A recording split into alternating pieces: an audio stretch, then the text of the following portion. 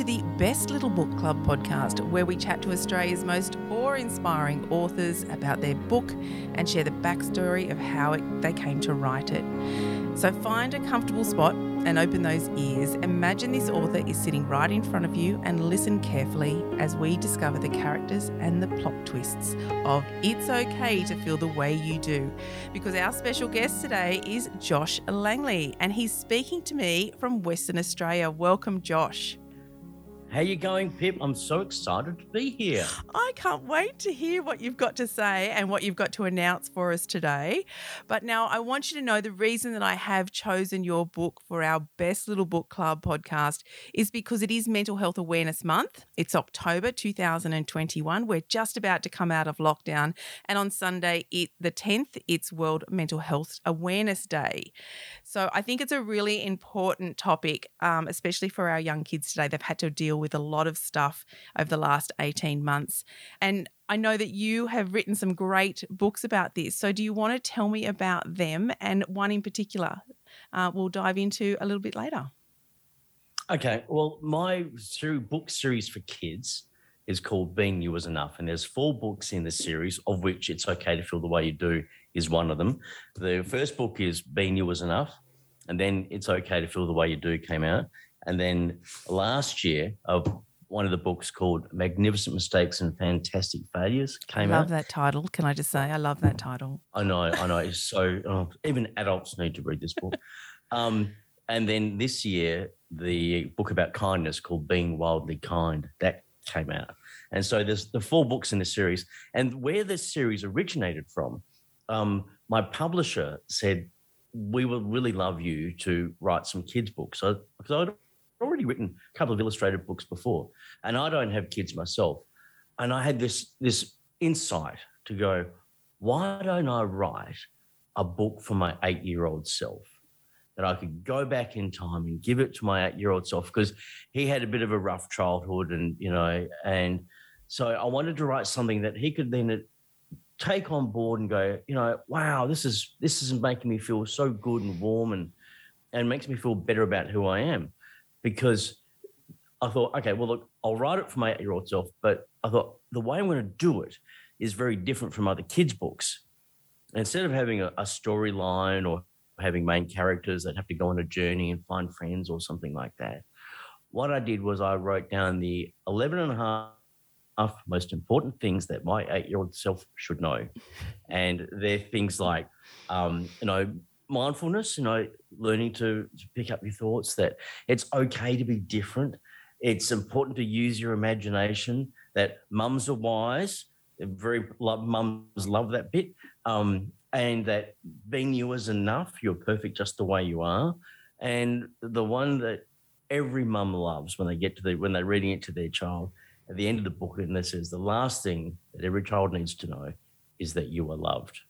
And all the mums go, oh my God, that's what I wanted to hear. So that was the first book, Being You Is Enough. And then the second book was It's Okay to Feel the Way You Do, because I thought I need to really write a book about feelings, because my 8-year-old self didn't have look, most people don't know how to deal with their feelings. We've all got them, but there's no instruction manual. So I thought, let's try to make the book like an instruction manual for feelings, for kids. And so it's written in the same context, like, sad feelings, angry feelings, anxious feelings. And it describes, okay, this is what the feeling feels like. This is what it looks like. Here's what you can do when you have that feeling. So it's not, one of these expert things written by psychologists. It's just my own experience of what I would tell my little 8-year-old self about, when he's feeling anxious. Okay, what does it feel like? Where do you feel it in your body? How is it jumbling your thoughts? Those sort of things. And then go, okay, well, this is what it feels like. It's okay to have those feelings. And this is the other thing, is that it's important that we all have feelings and let kids know it's okay to have them. Because sometimes, as you would know, people go, oh, I shouldn't feel angry. That's a bad emotion. No, it is just an emotion. And when we learn to make friends with those emotions, they become less big and they're less intense. And we go, oh, okay, now we know what we can do with them. And so with that, and It's Okay to Feel the Way You Do went on to win the the Australian Book Industry Award, Small Publishers Children's Book of the Year in 2018. And that just blew me away because I'd only been writing kids' books for a couple of years. And to go to this huge awards ceremony, I mean, Julia Gillard was there, Annabelle Crabb, Jimmy Barnes, and I've got stars in my eyes, all these celebrities. And then little old Josh has to, won the award and get up on stage and make a speech. And it was just such an amazing experience. And can I say that's a big emotion, having to deal with that excitement and that anticipation and the anxiety around that. What do you tell an 8-year-old if they won that award?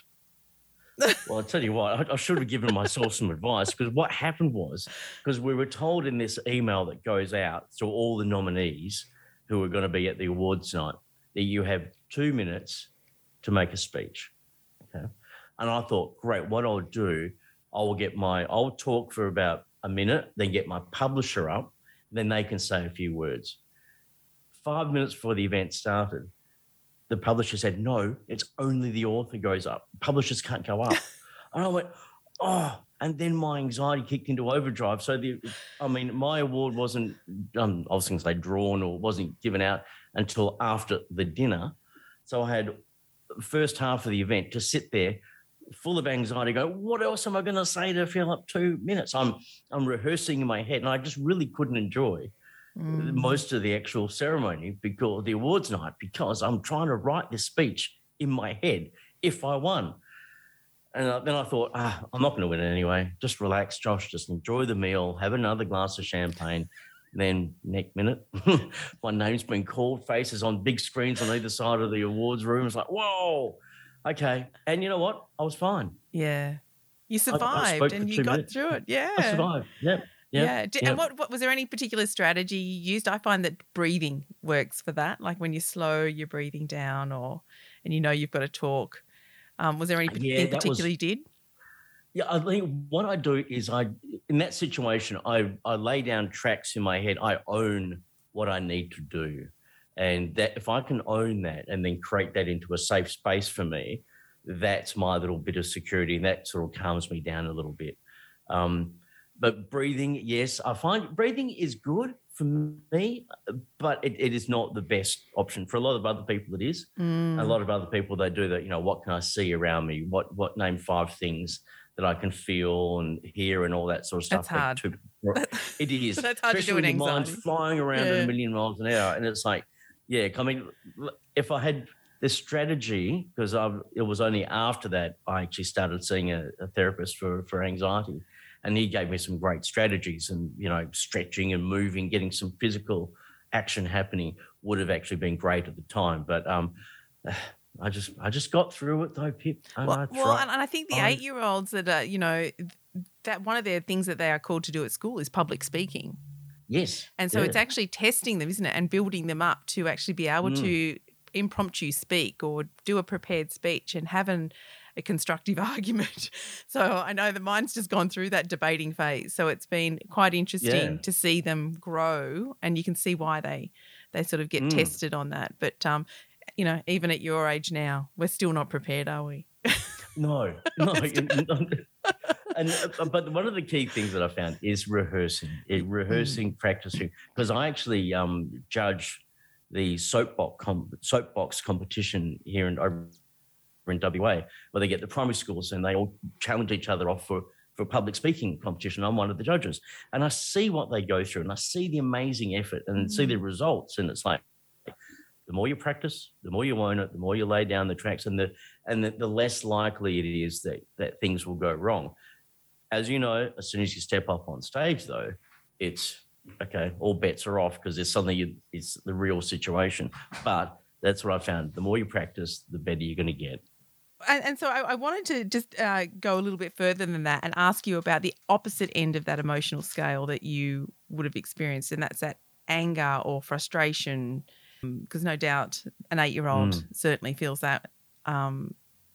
What are some of the things that you talk about in the book, or is there a narrative around it that you can share? I suppose I talk about first identifying the angry feeling, because most people it just, you snap and you're suddenly angry and you don't know why, and you're just consumed by this massive emotion.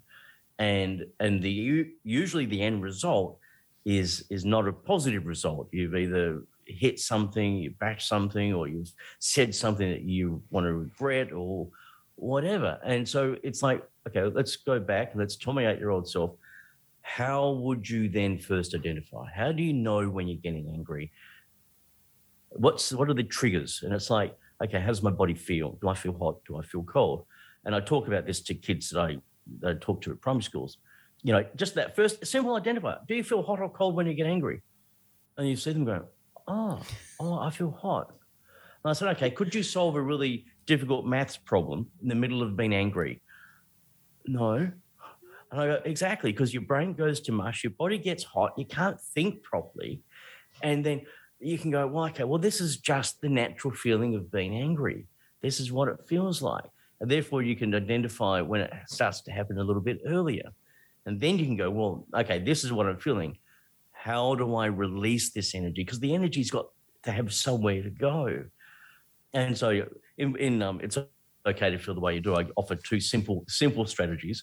One of them is breathing and counting to 33 and a half. And the other one is running around the backyard like a chicken, which I used to do. I used to have chickens, but they got taken by a fox, sadly. That's another story.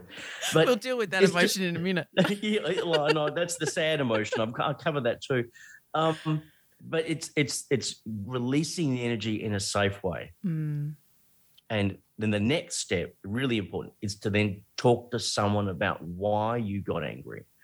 And it's because the reason you got angry is still there. Mm. But the thing is, now you can talk about it and construct a cohesive argument or sentence or even just explain what you really feel.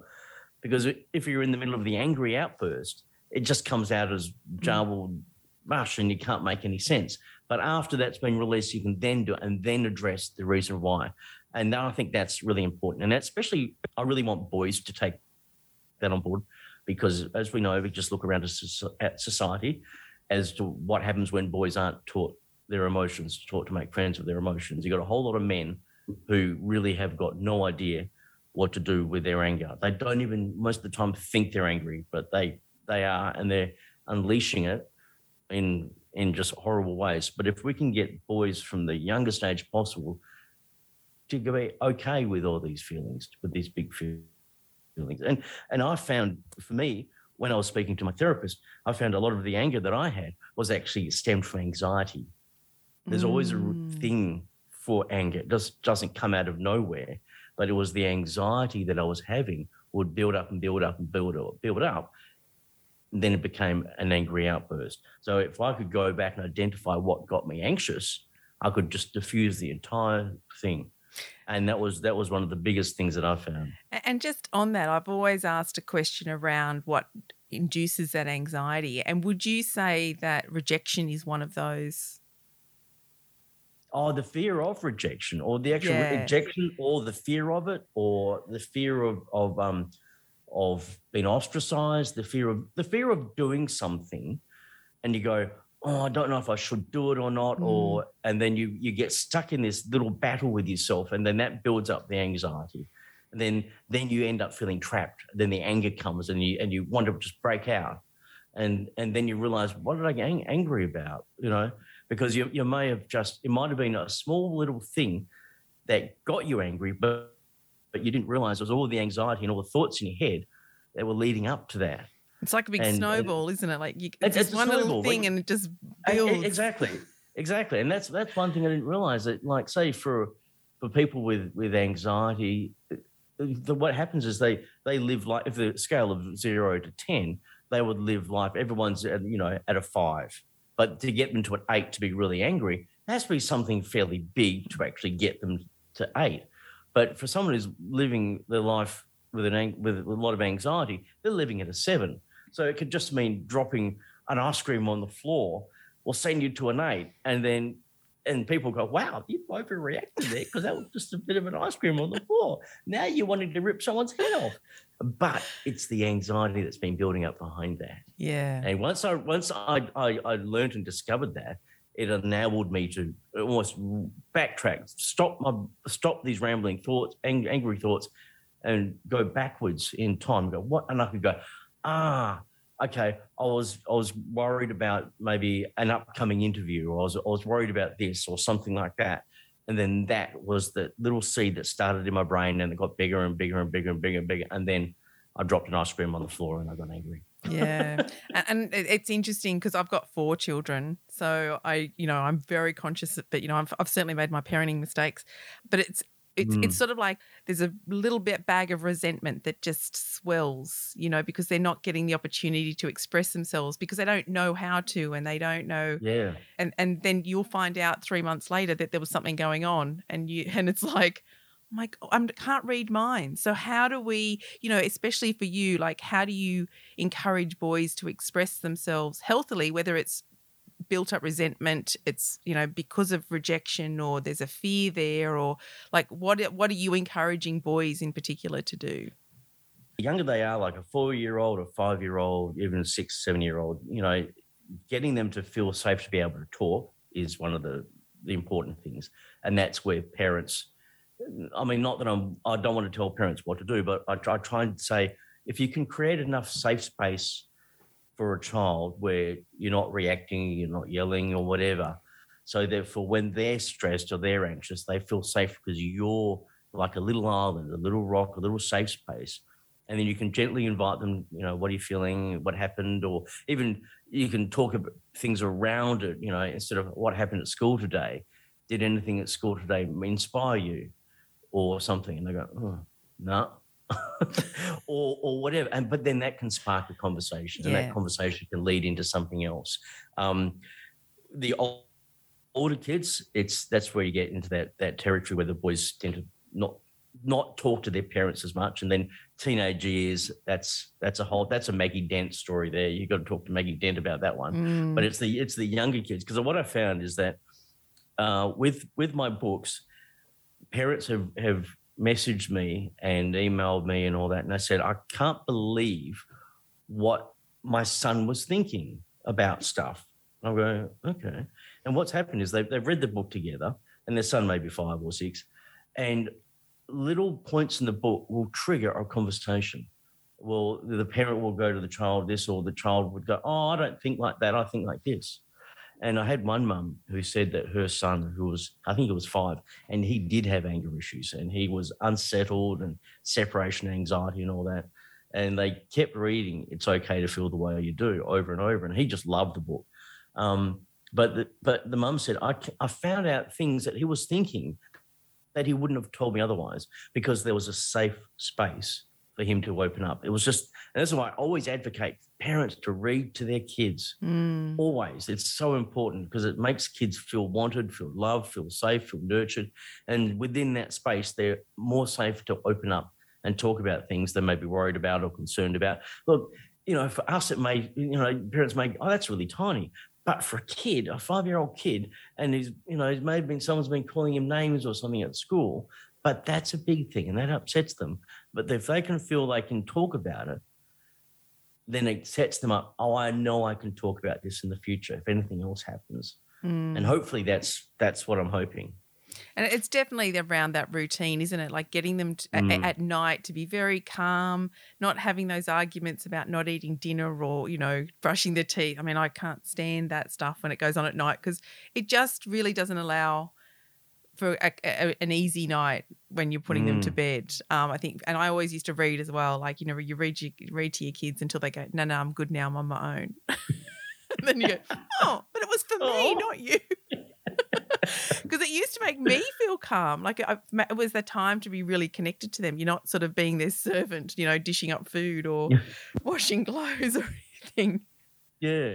So yeah, I was a big advocate for that, and I love that you've been able to express what comfortable looks like for them. I think that's a great answer around that. But you've also got a wonderful program that's coming out. Do you want to tell me about that? Because look, this is one of the big things that I'm absolutely super excited about, because I've taken all the information from my 4 books, which covers literally everything from mindfulness to self-acceptance to it's okay to feel the way you do, to emotions, to feelings, to resilience, to kindness and empathy.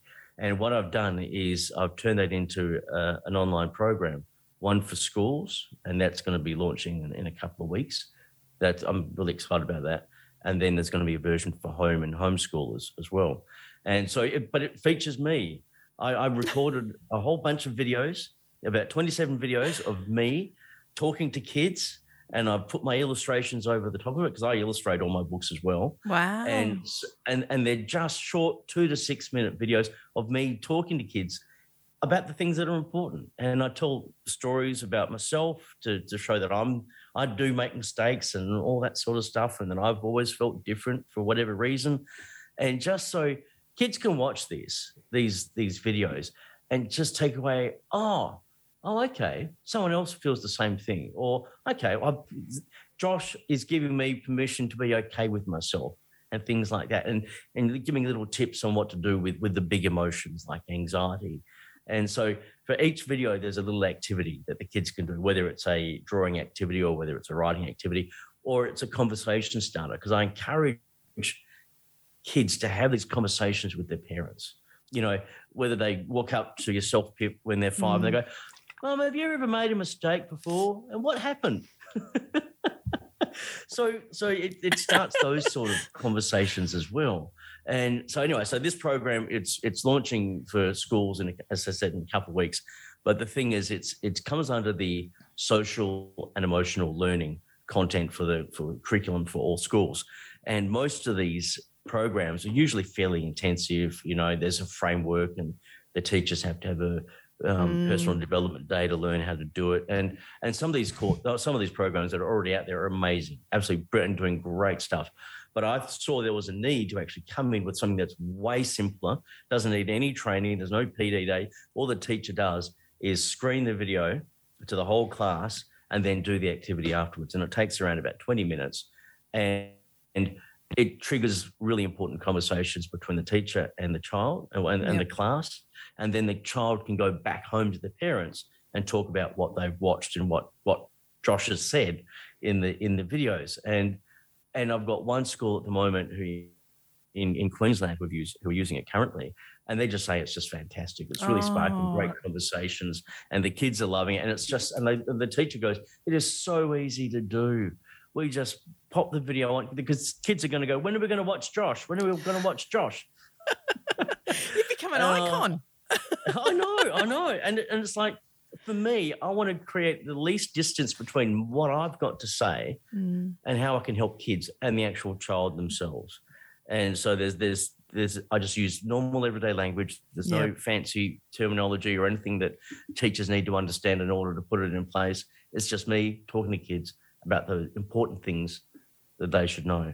And that's every time I get a parent talking to me and they go, well, what's in it? And I talk about the content and they go, okay, this is what I want my kids to know anyway. Yeah. It's basically common sense stuff. Yeah. And we think as parents we're doing it, but like there's so many gaps that those kids can slip through. I think it just needs to be everywhere. So it's amazing. So are you a caricature yet? Like, have you become a cartoon on these videos? I've actually drawn a picture of myself. I mean, one of the books, because I say that my favourite food is spaghetti. So I've actually drawn an illustration of me eating a big bowl of spaghetti, and that appears in the books and in one of the videos as well. So yes. Now, I do want to know about the other two books that you've written as well. Mistakes. Yeah, so tell me just a quick little glimpse of about that one, because I think that's just fabulous. Yeah, well, this one's based on my childhood. I was constantly getting in trouble for making mistakes and daydreaming and things like that. So this goes through telling kids that, you know, we are all human beings. We make mistakes. That's the whole idea of being a human being. We're making a mistake, we learn from it, and we become a better person. Because, you know, talking to a lot of teachers, kids were so scared to try new things for fear of making a mistake. And so I want to go, no, that's what you do. You make a mistake, you learn, you keep going. And failing, there's so many opportunities that can come out in failure. I mean, I failed high school. And if I hadn't failed high school, I wouldn't be sitting here talking to you people about my books and programs and stuff. So I talk about that. And also about overthinking. You know, a lot of kids nowadays,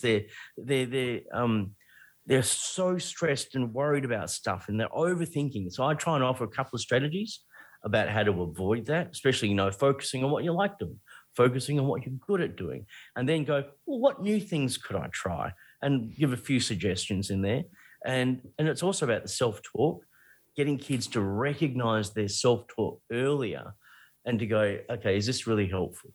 What am I saying to myself? Is it really beneficial? And then how is it making me feel? And again, I talk about the importance of talking about how you're feeling to other people. Find someone you can trust, talk to.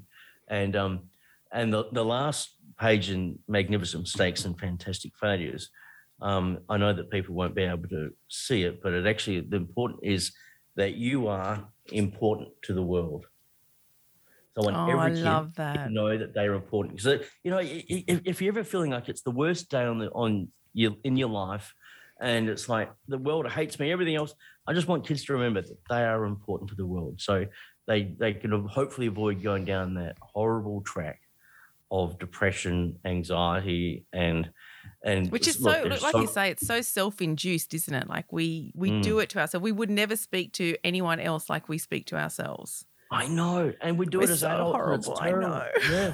So if we can get kids to identify that earlier, yeah. I mean, you and I would never have been told this when we were growing up, but we can teach kids this now, and that's going to make the huge difference for this generation, because they call it Generation Alpha. So the primary school age kids now, Generation Alpha. This Generation Alpha will be able to grow up to be more adaptable, to be more resilient, because they've hopefully got these skills that that we're all teaching the kids now. And I've got hope for the future. Yeah, how exciting. Now tell me about the last one. Tell me about the last book that you wrote. The last one is Being Wildly Kind. Oh. That one's about empathy. And it's not just empathy for other people.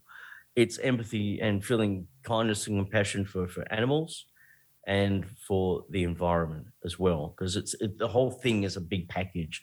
So I get kids to realize that, when they put their hand on their heart and they can feel their heart beating, or just even the warmth of their hand over their heart, that's where their wild kindness is. And you see this kid's light up, oh, really? I say, it can never run out. You can't take away, but it's in abundance, and you can be kind to everyone and everything. Because I'm hearing so much that with kids spending so much time online, that nothing online teaches empathy, whereas playing in the park with friends can teach sharing, understanding what other people might be feeling, all that sort of stuff. But if you're online, it doesn't teach that. So there's a huge gap in teaching empathy to kids. And so that's why I wanted to write this book, and then have a future generation of kids who want to look after the planet, be kind to animals, and all that sort of stuff. So it all sort of ties in together. It does all tie in together. And it's like you're addressing the anxiety, but you're also managing the expectations which induce the anxiety. And then that way, we're going to have kids that are much more adaptable than we were ever going to be. Yes. If we can manage all of that stuff, it's and have great strategies and expectations. So I guess this is around my question of what is normal. Now I know you laughed at me when I asked this before, but I think you've just described a very normal human who actually has feelings and who feels all that stuff and recovers. And so talk to me about what that is, because you said you didn't feel normal. You felt there was something. Yeah. Off. Yeah. I always felt different as a kid, because I'm short. I wore glasses by the time I was 7. I had big nerdy glasses, and I always learned a lot slower than other kids. I took on information just didn't really go. It went in one ear and out the other. It still does, really. Anyway, we'll get to that. So I just felt different, and you know what? I embraced that as my superpower. And even though I wasn't academically gifted, I realized I could use daydreaming as another way of experiencing life. And now that I actually get paid to daydream and come up with my books, and I tell kids that, and they go, really? I say, yeah, people pay me money to stare out the window. They get really excited. But the more I realize there is no such thing as normal. Society obviously wants to have this normal thing, or what their idea of normal is. But I think what you said is just a human being with all the so-called faults and all the emotions, ups and downs and all, is normal. Everything and every variation of a human being is normal. I always try to explain it as whatever you're feeling is a natural response to what's happening.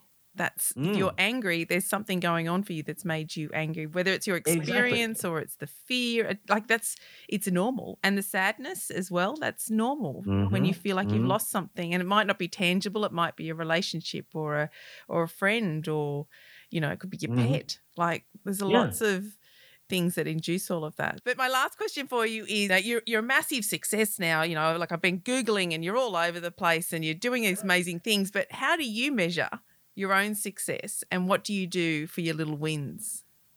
Oh, that's a really interesting question. I think for me, it's an ongoing thing. It's like, you think, oh, I'm going to rest when I've made it. When I've made it, I will rest or something like that. And I go, no.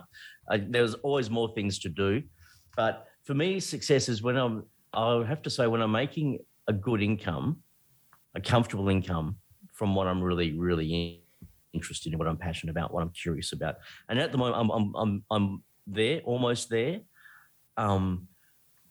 Sometimes people go, "Oh, don't talk about money. You don't talk about." No, you have to, because this is that's normal. Everyone has to earn a living, and it's like you see these people who are doing amazing things, and you go, "Oh wow, they're so amazing." But in the background, they must be eating baked beans out of a tin, or they've still got their day job or something like that. But for me, it is because I'm actually advertising by trade. So I used to write radio commercials. I've done that for about 25 years, worked at radio stations and stuff. And so I'm transitioning out of that and spending more time doing this stuff, the stuff that really lights me up, which is talking to kids, writing kids' books, creating the programs, connecting and doing all that sort of stuff, because I feel it makes such a change, and I get so much feedback from parents going how it's changed their family's life, their child's life. So that's the measure of success, by getting that sort of feedback. That's awesome. That lights me up. Yeah. And then reading those messages, that's just the stuff that touches, isn't it? You go, oh, I've made a difference. It doesn't matter how much money's in the bank; it's never going to be enough. I know that people can't see this, but I did a primary school visit a couple of weeks ago, and the year one teacher got all the students to write me a letter to say how much they enjoyed. And they've written, that gives me goosebumps. They've drawn little pictures, and they've all done individual ones. And there was one, I must be not going to find it now, but basically he said, "Thank you so much, Josh, for coming to our school and letting us know that it's okay to make mistakes." And mistakes was crossed out 3 times. And it was good. My message is getting through. I think you've got a big book of mistakes going in you somewhere. I think you could easily just go, "This is a mistake. Yeah, we're over that one. This is a mistake." Yeah, okay, we're moving on. Well, I think I've got a book for you. It's called Pip. She's my 8-year-old self, and she's the procrastinator, the imposter, and the perfectionist. Oh, wow! That's an interesting combination there. So you move 1 step forward, 3 steps back, and then just sit down and have a cup of tea. I do. And I do. And I talk to my 8-year-old self all the time and say, "Why are you doing this? What is going on there? Does not have to be perfect. You've got important things to do. You're the person to do it." Like, I'm constantly scripting that. So it's very interesting. I love the way that you put it together. And it's rewriting that internal narrative, isn't it? Yeah. It took me a long time to work out that that's what it was. Like, I would walk around and, not know why I didn't finish things, or it wasn't, I didn't feel good enough to talk to, to deal with that. Yeah. And that goes to that self-worth. And a good friend of mine had massive procrastination issues, and then they had therapy, and they found out the root cause of that. And then as they were working through it, they realized they just naturally started finishing. That there's that fear suddenly sort of almost dissolved, and they found themselves doing stuff. And hats off. Amazing. And sometimes it's just somebody in your childhood, like your primary school teacher, who's told you that mark is not high enough. I walked away thinking that I was a really sort of like D grade English student, and my mum kept all my reports for me, and they're all A's and B's. I'm going, Right. So clearly I wasn't as bad as I thought I was. No, But I that's think, wow. yeah, I think you just end up walking away with this perception and of, not being the smartest in the class, but not sort of excelling but not obviously Mm, getting the feedback either from other people, that you're okay, that you can improve on that. That's just where you're sitting at the moment. So I think that's a really yeah. strong message that you send out. Well, it's been lovely talking to you.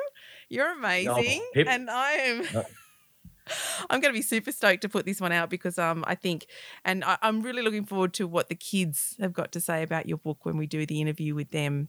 Yeah, that's going to be a little book club chat, just to see what they think. And it's probably going to be very much the same as the affirmations that you're getting from parents yeah. and kids as well, but it's going to be fun. So, Yeah, that's going to be good. yeah, I've got some good questions for them.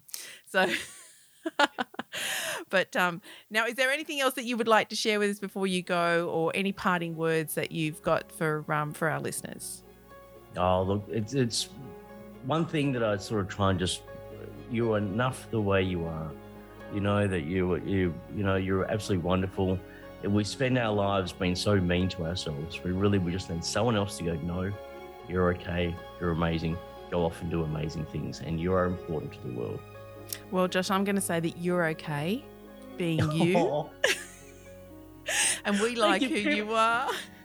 So thank you so much for joining our little book club, and we look forward to hearing what they've got to say. Thanks, Pip. It's been amazing.